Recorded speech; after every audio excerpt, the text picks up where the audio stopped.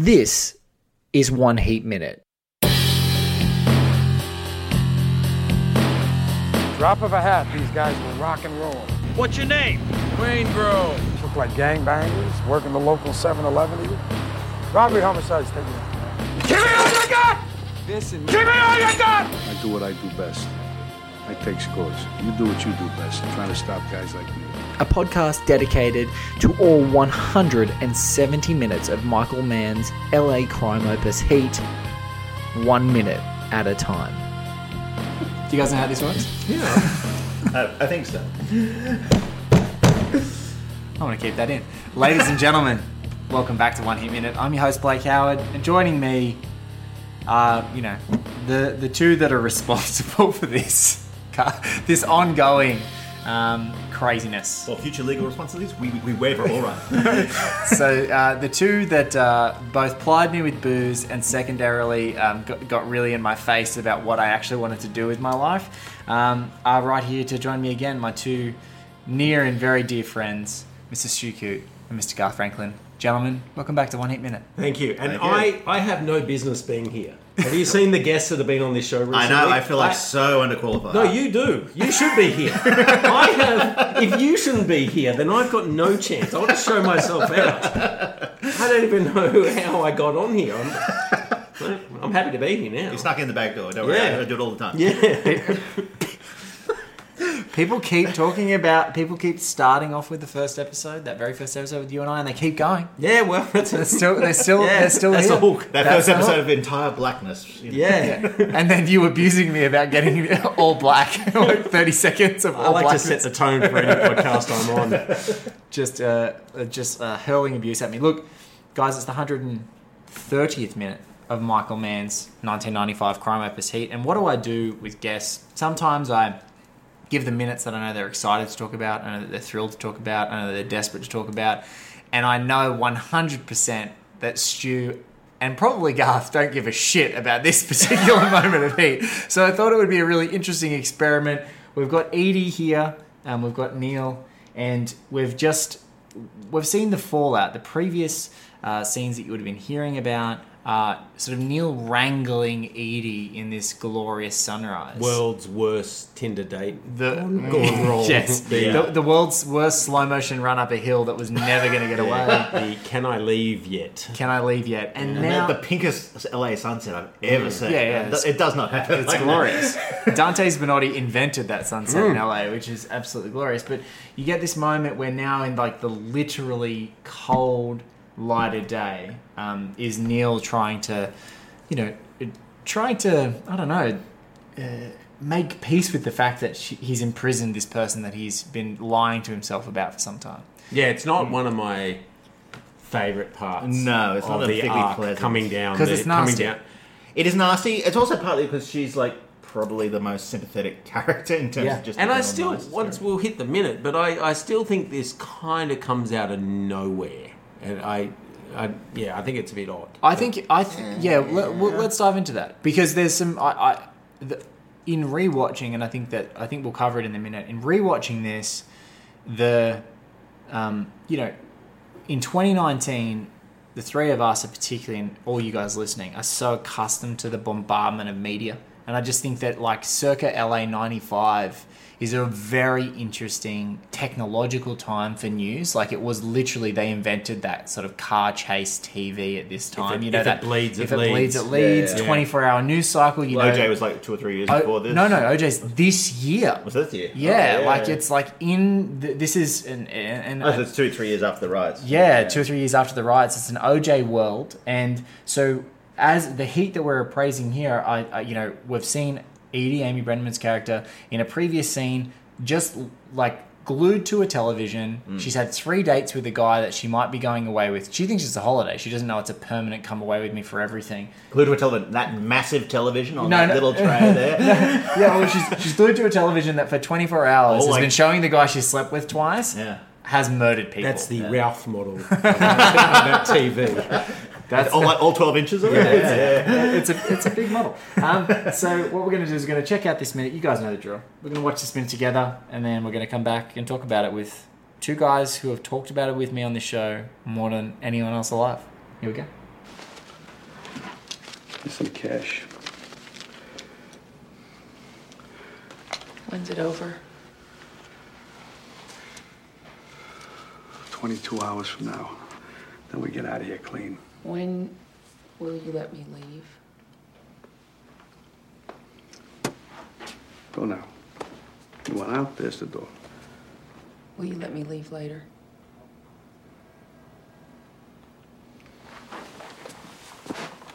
It will be different. Do you understand?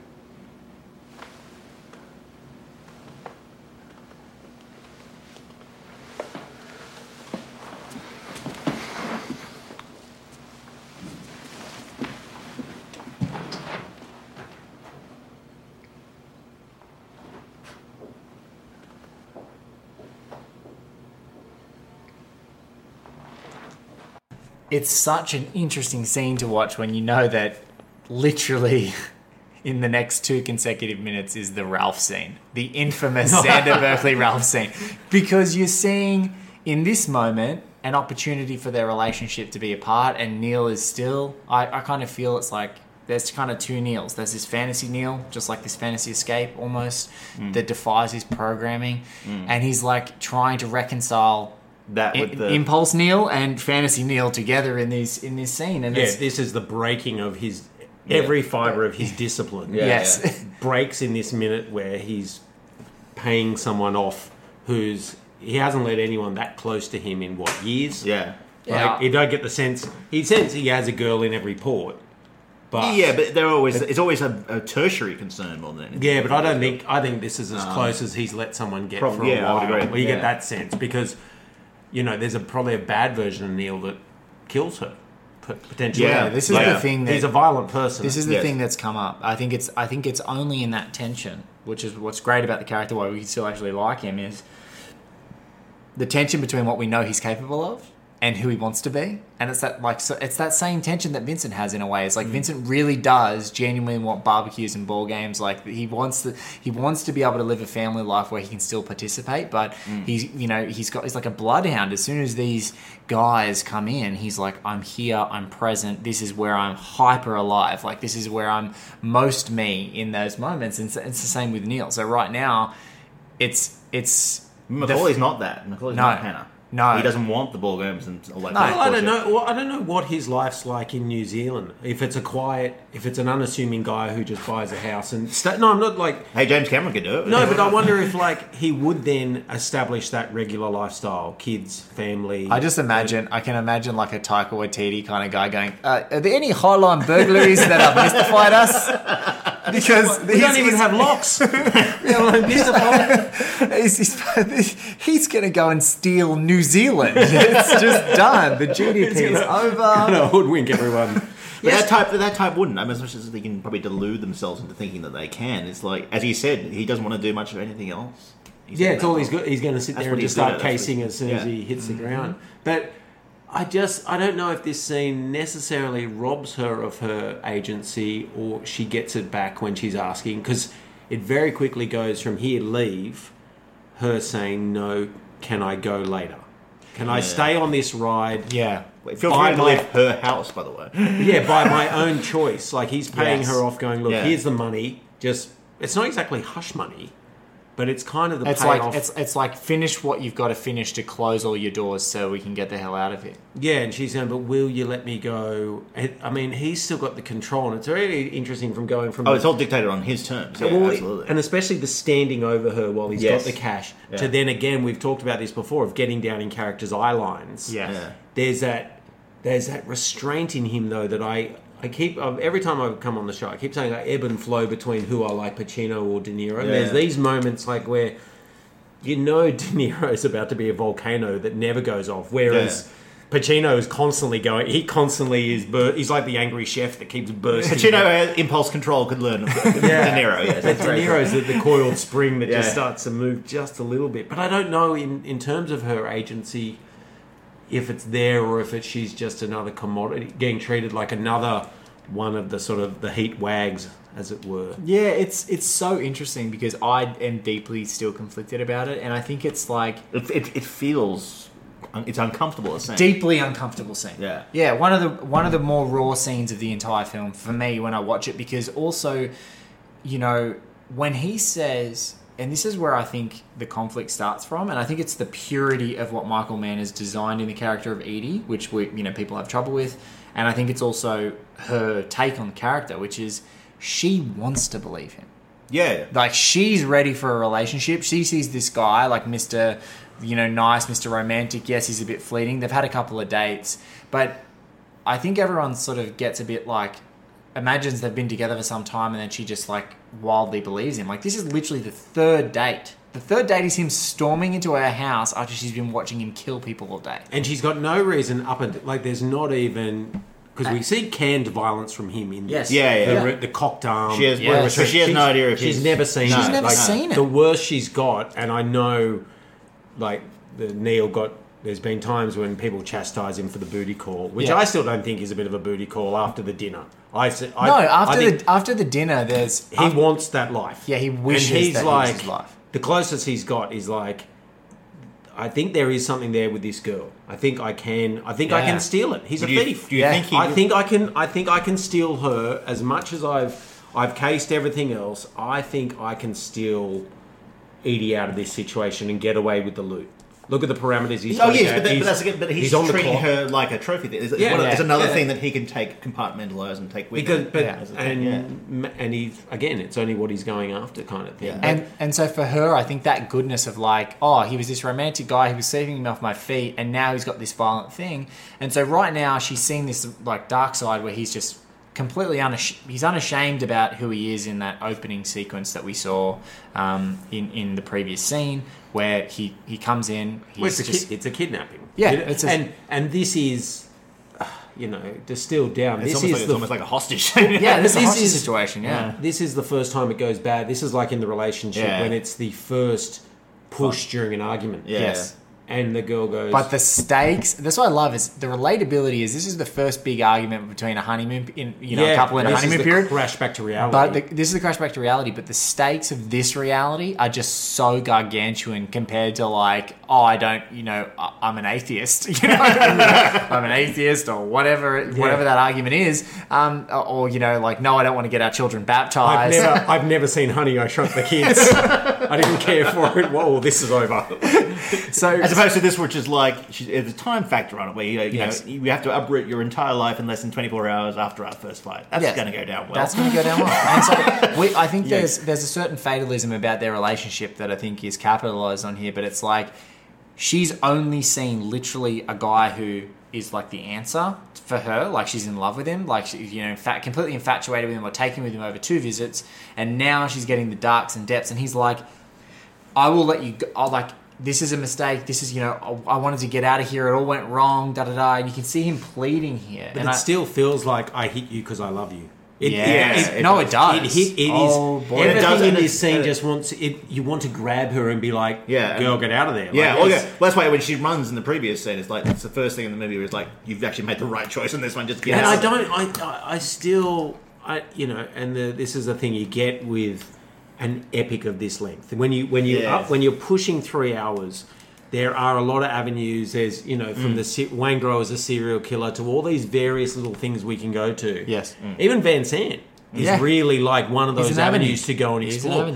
This is one that doesn't, like, her running up the hill and it turning into a kidnapping is a little melodrama that I find is a bit at odds with the rest of the tone. I sit there going, that doesn't feel like... I know this downhill slide is all the various snaps of the discipline. Yes. But this one just doesn't feel... It's so at odds with the Macaulay thing of, like... This almost reeks of desperation, like... Oh, he doesn't. But why does he want her so badly? Just because it's a girl who... But I think is so good. This is the tension. This is what... That's great. It's all... This is fantasy Neil and... real Neil, who we know, like the disciplined Neil. And I think that this is why I like this. And this is like, someone talked about like Michael Mann having a style similar to, it was Brendan Hodges in an episode that you guys would have heard a couple of episodes ago, a great writer from Chicago. And he talked about him having an association between Mann and Michelangelo Antonioni. And he said because they've both sometimes have got this amazing ability to be both like literal and metaphorical at the same time. And I think what's great in the context of the movie, and this is where this one where I'm going to sort of cheat a little bit and talk about another minute while we're talking about this minute, I'm going to be Neil and break my discipline, is I always look at this refracted through that great dinner scene that happens earlier. Because the pure fact of it is, when we're running up to that dinner scene, what is Neil really appraising at that scene? He's looking around. He knows that Michael is just there for the juice. Fortunately, he's got a lane. He's looking at he's looking at Trejo and Alice, and they're like new young love, whatever. Like he doesn't care. They're just infatuated with each other. And he's looking at Chris and Charlene. Straight after the affair. Straight after he's orchestrated her to come back. Yeah. Straight after Chris has already been at his house in the morning talking about like a massive fight. And he's out, and he knows Chris is out. And he knows Chris is out with other girls. And he's there looking at this scene, and it is as futile and fleeting as Max looking at a fucking postcard of an island in Collateral. Like, it's just a fiction. Yeah. And so it's so cool. Like, why I look at this minute, and I think this is where I've come back to, continue with this minute and the previous scene, is like, this guy is so troublingly controlling to make sure that this vision, this fantasy comes true, that he's willing to fucking kidnap this chick in this scene. And that's why I get so, like... This is why I'm like emphatic about this scene now, and why I'm growing more fond of how this construction happens, is because I think Edie has to reconcile with fantasy Edie too. Like she has to go. She goes. I get that, yeah. She reconciles later, and it happens in a much more overt way in other minutes. But in this minute, I like that we watch Neil stand there desperate to live fantasy instead of reality. Well, I think it's 12 Monkeys quote. There's Melvin Stowe says a very great quote in 12 Monkeys, which is about the Bruce Willis character, which is exactly applies to this situation, which is he lives in a meticulously constructed fantasy world, and that world is going to disintegrate right around him. Yeah, that's exactly because it is crumbling. Yeah, I think he wants her in his life because it speaks to the power of her CD artwork as well. Hey, there's some good emerging indie bands in New Zealand. The digital age would go on to hit Edie quite hard when there was some time. Her work's now on iTunes. But the question is then, how much of that goes to the blame for lack of, this is an uncomfortable topic, how much of the blame goes on Edie in this situation? There has to be. And I don't want to victim shame, because that's the worst thing. And this is everything is kind of on fast forward in terms of she's seen the monster. Yeah. She's tried to get away. He's literally captured her back, and then she's sort of got the Stockholm syndrome has like been fast forwarded up overnight. And when we started this minute, she does not look like she has slept a wink. No, like she is beaten down. He's looking frazzled as well, because how are we? We're not that far from the scene of when he's put poor Trejo out of his, and that's a nighttime scene. So you get the sense that they've. Yeah. How long do we say it is since then? Maybe 12 hours, or maybe not. Like no, it's all that because they go there at night time. The Trejo Van Zandt, like if Connor Ratliff, who has been on the show, is to be believed, and his theory of this movie takes place over 7 days, the Trejo follow-up, so leaving Val, Christian Hellis at the veterinary clinic or whatever it is, straight to Trejo's, up to Van Zandt's. Yeah, calls Nate on the way to Van Zandt's. After he murders Van Zandt, he's arriving at Edie's. Okay, so this is potentially maybe because the hockey's on. So we're thinking maybe a nighttime game. So so this is possibly 12 hours later, or sunrise. Maybe 6 a.m. This is about 7 a.m. in LA. So she hasn't slept a wink, because he looks like he hasn't and he's still all over the place, and he's about to send her out. But he's one of those guys to be always on the, has that kind of energy to just keep you awake. Yeah, but the sort of when her... I don't know if we just let one piece of innuendo go through to the keepers there. I just want to make sure that when the three of us are doing a show, we can't let any of like this guy will keep you up all night stuff. Like we can't just let that go. It's a bit improper. I dropped the ball. Probably. I'm sorry about that, everyone. I mean, what is happening? But this touching of the face, and it's this controlling attitude, and you can tell by her body language of like, I want out. I'm not. You discuss. I despise you. Why are you still talk? Why? But it shows that the longer you stay, the more damage it's going to be done, because you're going to trick yourself. Then the minute she says, like the moment she says, "Can I go later?" It's all over. Yeah, she's already making a compromise there. You're now a mark. Yeah, that's a wrinkle. That's it. You've bought it. you've already put out last night that you got abused, physical abuse, and you've already put that behind you and made the way she walks off without sort of The sort of like dead fish. no, but she doesn't like, not that you would expect her to, but there's no addressing it. She just walks off and leaves it ambiguous. Yeah. And you take that back to the real world. You leave a touch of abuse against someone ambiguous, and it goes for a couple of days and a couple of weeks. Then it happens again. That is your new reality again. Where you just live in that cycle of violence, which you would imagine that Chris and Charlene have their blues, and the other people of the crew, you get the sense that they'd have those outbursts. But they're all very, very different relationships. That's the whole thing with Edie's character, is that she's not only the most sympathetic, but she wears her heart on her sleeve. She's like almost naive. She's the baby, and that's why you have the next scene after this with Venora, who's the complete opposite. She is in terms of blousy, controlling. She's controlling her own scenario. But Edie's the only person, except for maybe Natalie Portman's character, but Edie's the only partner who doesn't know what she's in. Everyone else knows what they do. Everyone else is, and everyone is fully aware and have made the blind eye. Yeah, she's a babe in the woods. Yeah, you really then see how she hasn't made the conscious choice. How quickly she gets suckered in, which is kind of sad to see. Right down to one of the best payoffs is obviously the walking away from the car. That look when De Niro gives her that look of like, "Sorry, I'm out." And the way she sort of comes out of it like a dream, like, what am I? She sort of comes to at the airport with sirens going off. She's sitting in the car. But it's when people are running out of the hotel. She sort of comes to going, what am I doing? Where? Like, you can almost imagine her on the phone to her own mother, sort of going, it's the dumbest thing. I know this guy's killed people. He kidnapped me, and we were going to fly to New Zealand together. Like, what? And it's... But I wouldn't imagine her on the phone, because she's portrayed like him, and she's sort of a loner herself. Oh, yeah, you get that. But I just say, like, she has this sort of awakening that it's all in the performance, because she sort of goes into the stupor here when she sort of sinks in, because from here on in she's not really, I think she pretends to be more engaged, especially in the car. Like, she sort of gets that, like, we're going, but there's sort of a really significant minute coming up, and it's at about, it's about 4 minutes away when he gets the Jamison call. She's still on board with that time. absolutely there's some significant stuff that happens where they're standing on, this beautiful sort of, vista, and the night sky's lit up behind them, and then next to this really interesting tree, and Neil's begging her. Like, it's another turning point. It's like she's been with him throughout the entire day. She's seeing that they are Neil is making all the moves to escape. It's almost like it's reaffirming all the things that right now are just completely nothing. She's not registering any of the things that he's saying. She's just like going through the motion. She's in a state of shell shock. And her world's crumbling. Her world's crumbling too. She, because remember, she only thinks he's a metal salesman up till this point. I mean, how are they going to find a place in New Zealand with as good a glass to stick her CD artwork? Exactly. It's just no domain back then. You're going around. You got to do it like door to door. Door to door.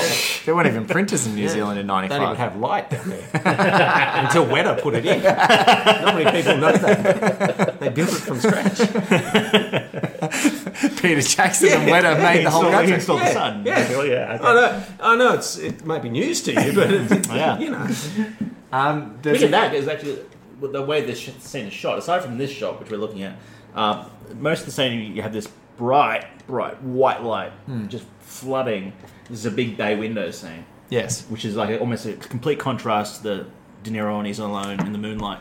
That looks more like earlier in the film. Recent sort of Spielberg stuff. Yeah, it's like, he's going on to the close encounters ship. Yeah. But that's like sort of Bridge of Spies. Yeah, that sort of recent, sort of really bright white. It's just flooded in light. Yeah, and in this scene, I think it's the cold. This scene is if I had to name it, I call it the cold light of day scene. Like, this is Neil at his very worst, and it's kind of like the curtain back on him, and I think that's what. I also think it goes to adding a layer of discomfort for us, but I think it's like necessary discomfort for Neil, because there's a certain extent where we're just sitting here, we've been watching this guy, we've been watching him do everything, and one thing that I really like about Michael Mann actually talking about Neil is like, oh, no, Neil's a sociopath. You know, I want you to empathize. I want you to empathize with him because we can empathize with, especially cinematic and gangster movie sociopaths. Like we sort of have an affinity with them because we can understand their motivations. They protect their families. There's a lot of likable qualities in their professionalism or whatnot. But in this moment, this is like, you know, him with the claws in. Like in the previous scene, it's like, for me, I call it like the lion and the gazelle. It's like literally like this nocturnal attack. Like she runs away, she's flailing, she's got this like fur-like hair that's flailing in the wind, and they run through tall bending grass, like Malachi grass. But I think she really needs some conditioner. And Mm. But I think as you've said on this, I think all sympathy for him's out the window post the heist. oh, absolutely. We're in a new reality. We've redefined the reality now. We have now we want him hunted. Yes. And we look at her, especially, there's something to her performance, and there's something about, she has in this the look of someone that sort of feeling when you stay up all night and your skin almost feels taut. Yes. Like you sort of feel like you don't know what it is, why you can't. Your hair's a bit like she looks feels greasy. Yeah, just everything doesn't. And she's got that here where it's not quite. It's like sort of if you've had there's like 2 beers sort of buzz, that you're a bit sort of out of it. And I know. I think it's more a case of, as you were saying, this is an indication that she's had previous maybe abuse in past relationships. You're right. I don't know. Yeah, It's an that's interesting why. That's idea. why she stays. And so it's this case where she's almost automatically just like switches off, like almost just takes. Well, I think this is her first time. I think she's Really? I think she's bewildered. Like I don't know whether Amy Brenneman actually asked Michael Mann a question about the character originally, saying, "Oh, this chick's fucked up. Like, has she been abused or something as a child?" And Mann's answer was like, "No, she just loves him." And so I think that maybe That feels a bit. but maybe like his conception of the character was that no, this is like a lonely person who's come from out of town. This is like the most LA, this transient town, brings in people from people, like backwater towns. Can't make connections. She's desperate. Plus, she's coming from a very artsy. She's coming from an educated arts background. Yes. And they had a somewhat of a romantic meet cute as well. Like in terms of Lady. what's it to you? What do you care about what I'm reading or what I do? It's like the most gruff Nancy Myers movie. Yeah, but like the Fucking bring on 20 gruff Nancy Myers movies. but like she's All of them with Keanu Reeves winning at the end. they're trading like you get the sense that she's had thought way more about Neil because he doesn't even know she exists till in that scene She is more invested in the relationship. well he cocks a look when she says I've seen you where have you seen me. She's clocked him before he's clocked her. So she's already built up somewhat she's built up somewhat of a feeling towards him, even if it's friendly or whatnot, and that's why she makes the sort of first move. See you in the store from time to time. Yeah. Hello. All right. Those metal books. Fills out those trousers quite nicely. But so you get the sense for her. Well, so she gets all that far, then she gets that tungsten in your How good's their first date as well? Yeah. Their first date goes from putting weird cream in your coffee that happens to be on a weird bench somewhere, into a dinner, into drinks, into cream in your coffee. Yeah. into an origami napkin. But this is quite the shock when she's probably still dealing with the heist as well. Yeah, I think she's real. Like, I think it can never be understated. I think this is a great, opportunity when you're recontextualizing a movie like 24 years after. It's like we're so goddamn accustomed to like whole news channels and every outlet has a 24-hour something. And right now, this is like when it exists. Like this is when it came into it essentially just came into fruition at this time. And so it's like this 24-hour news cycle. How much that would batter your psyche to see someone who you've had a fantasy about and they're literally living out a fantasy life, and then you're watching them be a murderer and a bad guy. But also, there's no real. Just to refresh my memory, there's no way that she knows what's happened. He hasn't. She just hasn't seen him in days. Yeah, but she doesn't really. He hasn't even. He said, "I'm going to go away soon." She watches on the news. She's at home in her studio, isn't she? Yeah. So the context setting scene pre-heist, there's 3 great cutaways. Remember, does she put it to him that he's actually involved? Why does she run from memory? He walks in and she goes, Was that you? "Was that?" She's like, was that you? Yeah, Yeah, right. That's right. Yeah, Was that that you? takes- Like she she takes off. she can't even believe that it's him. Yeah. And he goes, "I'll tell you what I don't do. I don't sell medals." What an asshole!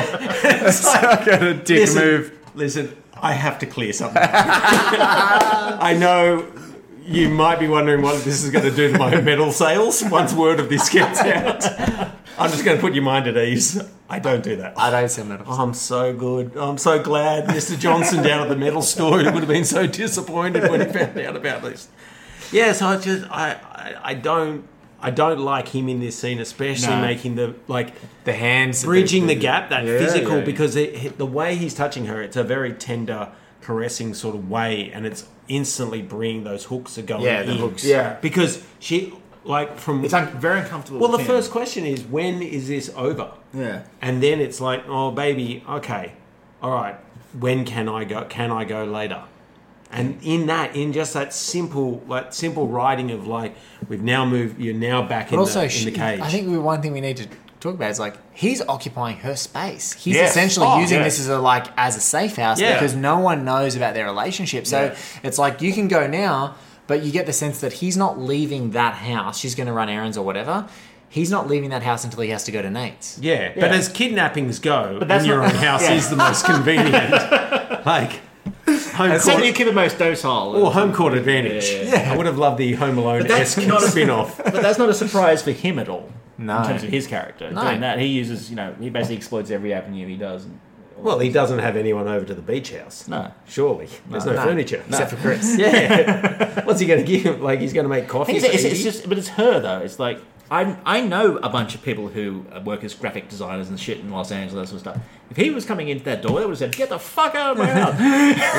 That's 2019 version. No, I'm talking about people like back then. In the words of Dave Chappelle, gay people are really brave. Like way braver than straight white Oh, people. I'm talking about Like- some chicks I know in Los Angeles too. Yeah. It's that nothing, no one has more mental fortitude than a young gay man, especially a young gay designer. Get the fuck out of my house. They're like brave as shit. The kick out a bank robber. I would have gone, He's never painted her. There's one thing I do like. She's not meek. no. Oh, I don't know if I would agree with that. Really? I just a think, little bit, yeah. I don't think she's. I think it's just. I don't think it's necessarily in because of what he's. Because how does it? I mean, he writes in terms of how he writes female characters. That's a good question. Well, I don't think he he's. writes. So like meek, like literal definition is, sort of quiet and gentle and easily imposed on. So the I challenge. take that back. Yeah. Maybe she's very meek. No, I So- don't know. so- no, But the challenge is She's not weak, but she is. Yeah, I would. Say I said she's weak. You said. Oh yeah, you do. Go back. You've got your MWs flipped around. I don't know what you're hearing. But I clearly said no. But there's just maybe something about that. The fact that she does try to run as well. Her first instinct is to try and she's saying, "When can I go?" So she does have some. That's what I mean. She has some agency in that sense. So she's not just sitting there going, "Okay." But isn't that but aren't the best abusers the best thing like that they they're make the victim think they have agency? Well, And exactly. they keep them. Yeah, he's saying you go. You've got a Yeah. choice. Yeah. It's almost like clean up, go home. Like you've got a choice, but she doesn't have a choice. We've been getting. I mean, I've heard just for our work purposes. People. I've been watching this the Jacko doco called Leaving Neverland about Michael Jackson's thing, and it's all about how pedophiles and that kind of stuff and that kind of things were using. They weren't using threats or anything like that. It was all about emotional dependence, codependency, and all these sort of tactics in terms of off the back of the grooming and everything. yeah, like all the that. grooming stuff and Yeah. going into the details of that sort of stuff. And you can see actually Far more in looking sync. back at look at the heat. Some of it you can see. It's not about pedophiles, of course, but about controlling within any sort of relationship and the power dynamic and that sure. kind of stuff. And It totally applies in this case. On the limited scope that we have of the film, Edie doesn't have anyone else. Everyone else That's has the thing. everyone else. Justine has her. She's got Ralph, or she's got other things. All the other wives have their own distractions and whatnot. She doesn't have anything like. Every time we see her, she's Yes, but either it's also a- perched up in the house, Yeah. and he's calling her. She's there. But I think it But it's also, also a big mistake to assume that someone who chooses to live alone or that Oh, sort of no, thing not is so- immediately emotional weak or oh like, no, codependent on that kind of stuff. not Yeah. saying that. I just no, say that we don't- I think she's just completely. I don't know if it's caught by surprise, but I think it's just completely blindsided, and she's just reeling. I think she's kind of emotionally off balance, and I think that you guys both, we just talked about it. I think Stu actually said the words of like, you feel like she comes out of a dream as this progresses, as she's believing the lie of Neil being willing to escape. Oh, because it's absurd. Yeah, it's the absurdity. But she's believing the lie. But it's a nice fantasy, also, I guess. To live. Yeah, she's believing the fantasy. She's believing the lie because they're heading to the airport. They're doing the thing. They're talking to Nate on the phone. It's all happening, and even on the pit stop, I think she doesn't quite know what the hell's going on because if you're listening on the other end of the phone, there's nothing in the car that says, yes, I'm going to kill this person. Nate goes, you asked, so I got to tell you, that guy who you asked for was in the so-and-so hotel, under the name Jameson. And he's like, yeah. And you see him going through his own, realization moment and determination moment. It's another, really impactful moment in the film. And when he actually does that, like you said, that's when almost the veil comes off. Like when he pulls that car off and she's like, where are we going? He's like, I just got to make a pit stop. I'll make time. But do you think there was any, before this scene, do you think from her there was any level of willful blindness? No. At all? Oh, no, sorry. Like she's willfully just living in fantasy land? Yes. As soon as she says... No, but is she willfully ignoring sort of the signs of other people? Well, comes and goes, I don't get to see... the conversations, that kind of thing? No, I think in the first... so their first couple of times, they're just like hot dates, whatever, couple of essentially two one-night stands in a row. Well, you don't need to get to know them. And remember, don't underestimate how much he's putting on the mysterious. He's got the mystique happening as well, where you don't get a sense. He's all wanting to know about her. Yeah. Yes. Where are you from? Where are your family? And she asks him, he's like, oh, what a brother I don't see anymore, family. She's a bit older. Why is she going to question, he's not... readily, as long as he just doesn't end up like Jackie L. Haley and Little Children. He ends with weird masturbating in the car. But I think what you say is like having the fantasy versus reality. I think so many times man skillfully breaks the fantasy, even of like cops and robbers. Yes. So we see the other side of the cops. We see in the first heist, like the breaking of the fantasy is the killing. Yes. Yeah. This thing is going beautifully, and then break reality. Here's a gun. What, do you want to fuck with me? And then we go all those we get broken into reality by Wayne Grove's fucking kill fantasy. Yeah, exactly. There's the just because one man can't keep it in his pants. That's always the way. There's a few like that. There's a few seeing how even the heist itself does that, and when the cops start getting killed. Be like when Bosco gets shot. You're like, when you see his death mask, that is a wake up. But you're like, oh wait, that's right. We're not just riding in saving the day. This thing bites back. Yes. And that it shatters that fantasy. We see, someone's got to go tell his wife. Yes. And this is just another fantasy breaking where she's sort of coming to... Justine's is a bit as well. I think Justine's is the conversation... Is the Ralph after... conversation? No, I think it's the breaking is the...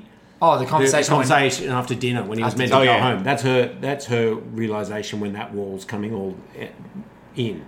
Can we just talk about from a formal standpoint, the body language of the disgust of him reaching out to kiss her 38 seconds into this minute and her pulling away and then him leaning his head towards it and her just jarring her head to the side and her face looks like he's a corpse. It is an absolutely utterly perfect performance. Well, it is that kind of, and she stands up and she's again. The second time... to avoid, And around this time, when was something like Once Were Warriors? That would have been early 90s. 92, I think. Yeah, so that's when we had real, obviously, visceral domestic violence on screen. Yeah. But at times we saw... Well, they wouldn't know. 94, very close. And it was a 1990 novel it was based on. And we saw Morning After, when Jake would come into the kitchen, the whole eggs situation... But his partner in that would have that you did there is that same sort of look, and obviously the violence in one is so much worse than this. He's only sort of tackled her and brought, but he still kidnapped her or detained her. Detained her. But that look of just how much she conveys so well. I mean, on our podcast, we're also always looking at great podcast. Thank you, Cinephiles. Both Garth and I have guested on Stu's show. He frequently cheats on the show by coming on this one. We look at the actresses that didn't get their time. so many times we see the male counterparts that probably got more of a career than they deserved, and they got 7 or 8 bites at the cherry to make it work. Yeah, whereas women don't. Amy Brenneman, you always go, wow, did we see her enough? Did we see Like she went to television and she became a self-produced. She would pop up in different things. She was in that Stallone movie Daylight, which was actually not that bad. And NYPD Blue was the big thing. Yeah, but you feel like NYPD Blue, and then she did Judging Amy, where she was a producer and made a monster for many years. Oh, sure, but just you feel like this performance just could have been more. Look at Ashley Judd. Look at Ashley Judd as well. Diane Venora is the one that went along, but you get people like Amy Brenneman and you get people like Ashley Judd, and you're like, where the hell did you go? I even say people, and not to go way off, but someone like a Sharon Stone didn't quite get the like some big high points, but didn't quite get the like this like the. They were very. I mean, of the 3 sort of female leads, Judd was a juggernaut back in the late 90s. She would open movies. Oh, Double Jeopardy things time, like Kiss the Girls. Yeah. She was big. Then obviously we know now that she's gone the. Well, things happen and that kind of stuff, the Weinstein stuff. Yeah. Not pretty. But yeah, I just feel like that is such a gripping way she just portrays that from the look down all the way to the storm out, and just to leave him. And I love this because we're like 11 seconds to go in this minute, and man leaves us with Neil like standing. So if we talk about Neil looking out to these beautiful vistas and looking out to the beautiful water right now, he's got the LA skyline, the smog covered that's skyline. That's real LA skyline. This is real LA, like unceremonious, like LA skyline. And he's there sort of standing there, and he's not looking out to the sublime right now. He's looking inward. He's inside the fishbowl. He's looking back at this domesticity. He's looking back at sort of someone being disgusted with him. And he looks. You said this is on Sunset Plaza. This is now prime real estate territory. Yeah. But he looks. Manola Dargis put it best in, I think it was the 60th minute we talked about. If we're talking about man and this movie being really authentic, and then we got to discussions about Edie's house, and she said, "Oh, we allow some directors their fantasies." Yeah, no struggling artist can afford that. The real estate fantasy is just. She said she had. I was listening to it before, and she has the excuse it's like an old house that needs work, and that's why she can afford having this great place in Los Angeles. I can't stress how good the artwork was. Just a few CD covers, and you've made it, baby. You've made it. But this is the first time we see Neil really shocked. Yes. He's not in control. No, he's apart from being a kidnapper, but he just feels like she's. It's not the same disciplined guy we've become accustomed to in this movie. Tie off. We usually have the It's him standing there. What a minute! What a place to do some writing. Oh, you have a place like that. I do have a place like that. It's just look at the sea, look at the ocean. Okay, get a place in LA like that. That'd be nice. I'd come. There's one place I looked at like around that area that actually looked really nice. I wanted to get it, and the trouble is, it cost me $4.3 million. I don't have that money. Yeah, but that's in like 95 money. No, you get that for a steal. That's a cool 7. That's a cool 7. I don't know where. Couple more appearances on this show. Is there any Highline burglaries around Garth's area that have mystified us? Because I don't know if he's going to get that cheeky $7 million US to buy this house. Well, the other big thing is the running scene before, because I've had a couple of friends who live up in the area. So this is the Hollywood Hills above near Mulholland, looking down. Please tell me they reenact it just on weekends. The whole thing is they always say anyone who lives up in the area, you do not go running on those hills and those grasses because it is so geologically unstable. It is so it's just basically just loose dirt, alluvial dirt, will just crumble under you like quicksand. There's like so many things living in little like scrubs and brushes and snakes. And you just mean lawyers and stuff. No, that as well. You basically don't go outside your fence house. Yeah, that's why you have. You go out on the road. That's why you have a gated community. It sort of like keeps all the riffraff out. No, it's an interesting little minute. I'm not. And up that way, you also have what they call the cum trees. Oh, I'm sorry. There are trees. I don't know what kind. It's like some sort of exotic flower that blooms every spring, but it smells like freshly produced semen. Sure. You just drive past it for a couple of blocks. This was a fact I was not expecting. It is an unusual thing. You walk past, you're like, whoa. Someone's having fun. Well, that's one reason to... It's some sort of orchid. I can't remember the name. This minute, took a turn. Yeah, that In the end. And Stu's wiping his eye right now, and I really don't know where to take that. we're not going to take it anywhere. We're going to leave it right there. Just leave that. We're going to lingering leave in that the scene. lingering in the air. I'll just look like- up the name of that flower for a few Maybe episodes. that's the look on Neil's face at the moment. Maybe he's just caught a whiff of that coming off the breeze as he's going, oh. Out of the smog. So, from out of the smog to into the smog, ladies and gentlemen, this has been another episode of One Hit Minute. My wonderful guests, Stuart Coote, Garth Franklin, have joined me once again. Garth Franklin, the oldest running and highest integrity movie news website on the internet, Dark Horizons. Go there every day, multiple times. Our site is the inverse of that. And... Oh, here it is. What Found is the tree. Found the tree. It's called the ornamental pear tree. Oh, we're going Ornamental on pear. with this. Calari pear. We're going deeper. No. Calari pear Sure. tree in the US. Sure. Yeah. Well, there we go. But funnily enough, it's an Australian tree. there you go. Australian spreading come all over Los Angeles. That Have happens. you done a little self-edits to the wiki page of this? Just in recent updates? That was the fastest self-edit of a wiki page I've ever seen. Stu Give me a Coote, Homer come the monk. Oh, sorry, we're going. Stu Coote, guys, as you know, because you've listened to the show before, and if you haven't, welcome. Thank you for listening. But Stu is 1/3 of the tripod of the Cinephiles podcast with Josh and Liam. It is an absolute ball. These guys go through their cinematic sins for a whole stack of different movies, and I've heard it teased that I may be doing an appearance on a future episode recapping Blown Away, starring Tommy Lee Jones and Jeff Bridges. Yes. A film that I brought to Stu's attention. Sloth for me. So, Sloth. yes. Sloth has seen it? never seen it. Ah, okay. I haven't Interesting. seen it, but I'm not sure if it quite gets over the hurdle of classic. But I'm happy to come. Best to movie made in '94. Don't at me. I was so angry. I mean, it got described to me as if Tommy Lee Jones survived under siege. Yes, and it went is. off It to is. have more Actually, that's adventures. true. That actually fits And a I fitting am description. so in. Yes, it's good, and also inherited Richard Gere's terrible Irish accent from The Jackal. Or Brad Pitt's from Devil's Own. Yes. Jackal. So, ladies and gentlemen, Simon Venora. this has been another episode of One Heat Minute with these two maniacs, and it's been an absolute pleasure having you along. I can thank him in person, Garth Franklin, for our web design. Mr. Paul Davies, thank you for our theme, and thank you guys for listening. And you can go now. You can go. I'm going to let you go, but I don't know if I'm going to let you go later.